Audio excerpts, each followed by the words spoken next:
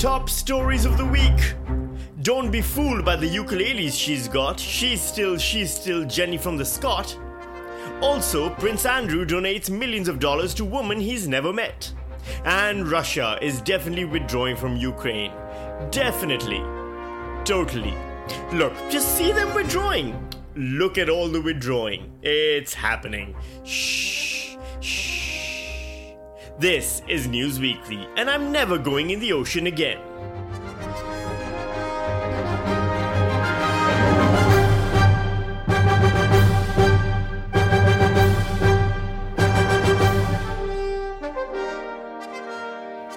Hello, I'm Sammy Shah, and this is News Weekly, where we punch the news in the headlines weekly.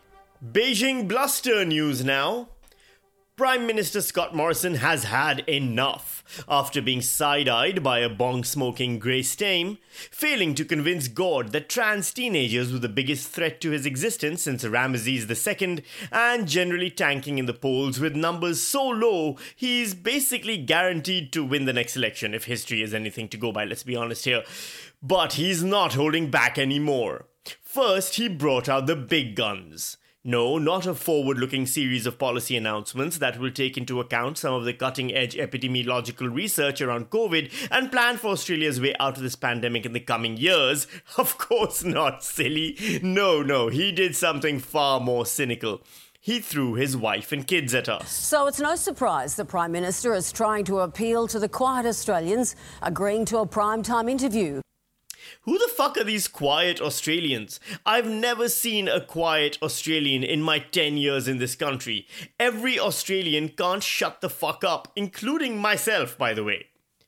Scott Morrison began by serenading us on the ukulele, a Hawaiian musical instrument with which he sang a song about running away from the pressures of work to a holiday on a beach, reminding us all about the time he ran away from the largest bushfires in New South Wales to a holiday in Hawaii. Take me to the April sun in Cuba. Oh. The singing grew an angry response from the opposition.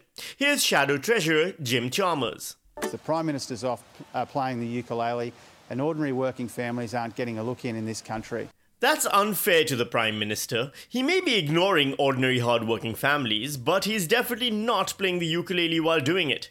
That is the musical skill of a man who has watched no more than one 5-minute YouTube tutorial. Take me to the April sun in Cuba. Oh. Take me to the April sun in Cuba. I can't remember the words. Oh. Come on, Jed, get into it.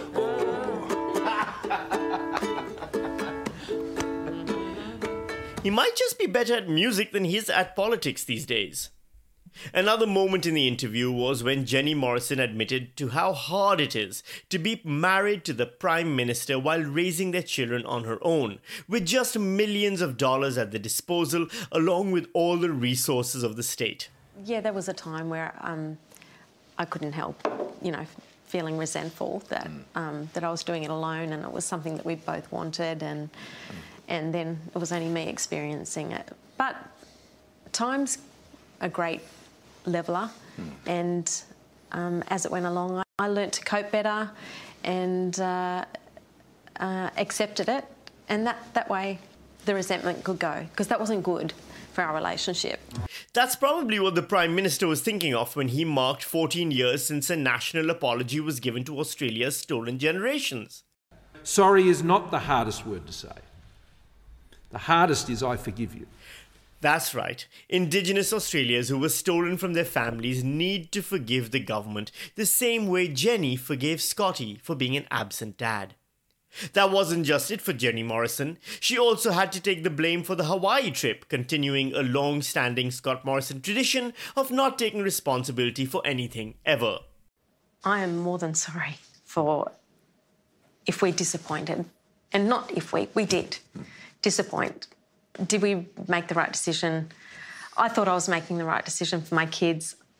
I obviously was wrong.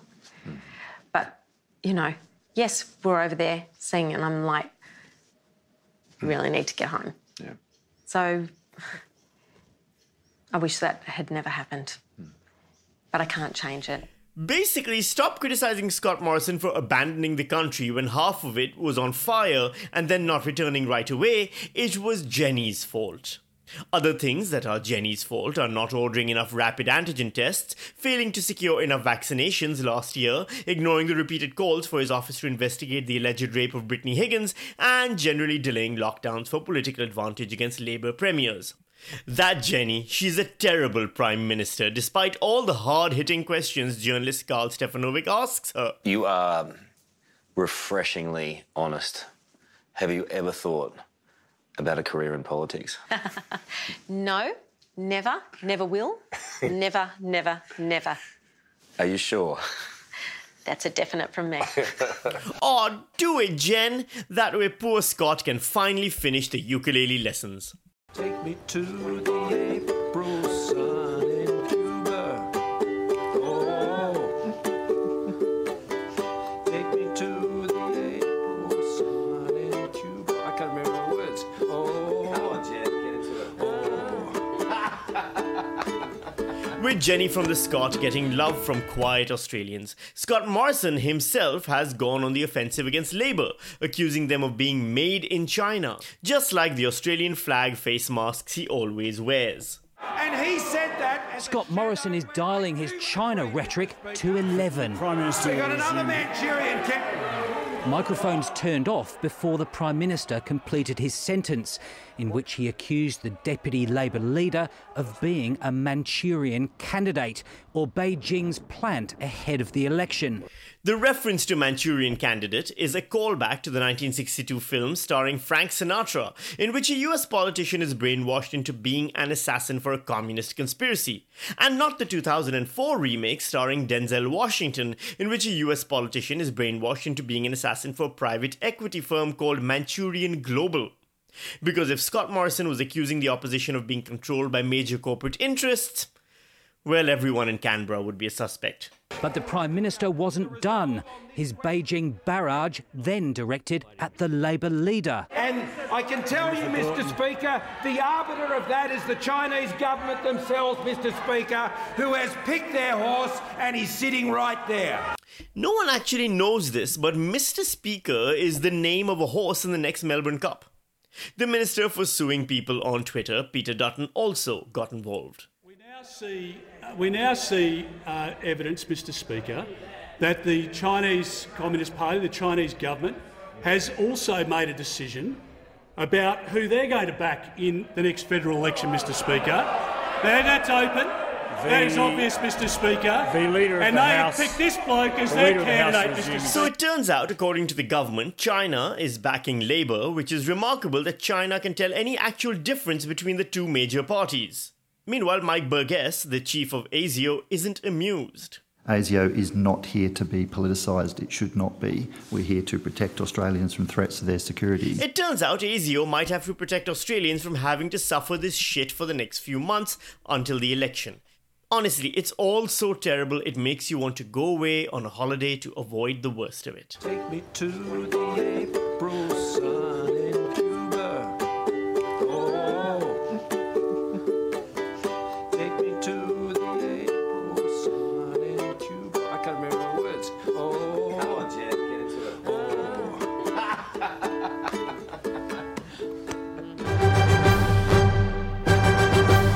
Prince Andrew's charitable contributions news now. Prince Andrew no longer has to sweat about what details might come out in a sexual assault trial because A, he can't sweat, and B, he's reached an out-of-court settlement with his accuser, Virginia Giuffre. A lot of people talking here in the UK about the fact that this settlement has happened. Why has he chosen to do it? And there is a sense in the court of public opinion that Prince Andrew may have done something wrong. There should be a sense in the court of legal opinion that he's done something wrong too, unless he's in the habit of going around handing £12 million to random strangers he swears he's never met before. Which is a lot for a guy who previously thought getting pizza in a British town was memorable. Why would you remember a Pizza Express birthday and being at home? Because going to Pizza Express in Woking is an unusual thing for me to do. So now that the case is settled, the British public is asking how exactly the prince will pay for this, proving they're not really understanding the concept of a royal family. Obviously, if it's very high, if it is over £5 million, I don't think Andrew has the money of his own wealth to pay it. So more than likely, the Queen would, in those circumstances, give him money. His mother, the Queen, who, of course, has vast and very lucrative land estates, she may well be funding or will be paying for at least some of this.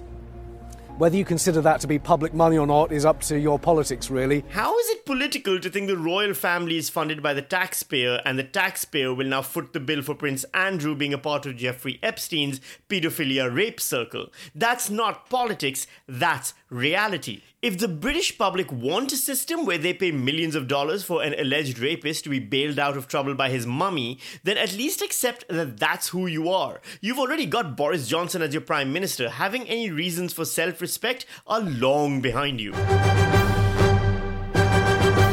The strain on Ukraine is mainly quite plain news now.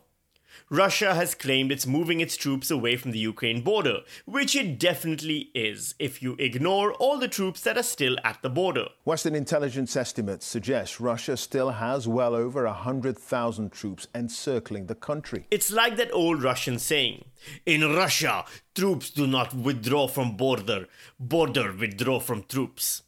It sounds a lot better in the native Russian. It really loses something in translation. NATO is still worried, sounding the alarm of a potential war. Here's NATO's Secretary General, Jens Stoltenberg, a few days ago stating the obvious. We do not know what will happen in Ukraine, but the situation has already demonstrated we face a crisis in European security. By the way, all his speeches do that. He doesn't actually say anything other than generally summing up what everyone knows. This is him yesterday. We face a dangerous moment for European security. Russia has amassed an invasion force on the borders of Ukraine. At the same time, there are signs from Moscow that diplomacy should continue. Meanwhile, the Russian deputy ambassador to the United Nations tells the BBC it's all okay and everyone needs to chill out. Happened before. This is our territory and this is our troops. When you say placement of troops at the border, it does mean that they are standing at the border. They are in their bases. Sometimes the number of troops in bases increases, sometimes decreases. This is normal process for every country, not only Russia. See, it's not a big deal. We're on our side of the fence. You're on your side of the fence. You can't tell me how to stand in my house, even if I'm standing at the fence, looking into your house with binoculars every time you shower, and sometimes I get a real estate agent to evaluate the price of your house in case I accidentally somehow end up owning it. It's not a big deal. So why such a hysteria this time? So this is absolutely artificial hype, artificial problem. And those who escalated this problem should de-escalate. And it's not Russia who did so. Sure, Russia sent troops to the border, built up tanks at the border, then Putin wrote an entire essay about how he loves Ukraine and wants more Ukraine in and around his life. But that's normal. Why are you being so crazy? America, meanwhile, has warned that Russia could invade Ukraine using false pretexts. Information that indicates Russia has already pre-positioned a group of operatives to conduct a false flag operation in eastern Ukraine. False flag operations are when a country pretends like it's defending itself from an attack, while it's actually using a fake attack to justify being the attacker. You know, like America did at the Gulf of Tonkin, which led to the Vietnam War, or when they claimed Iraq had weapons of mass destruction and invaded Iraq. That kind of thing.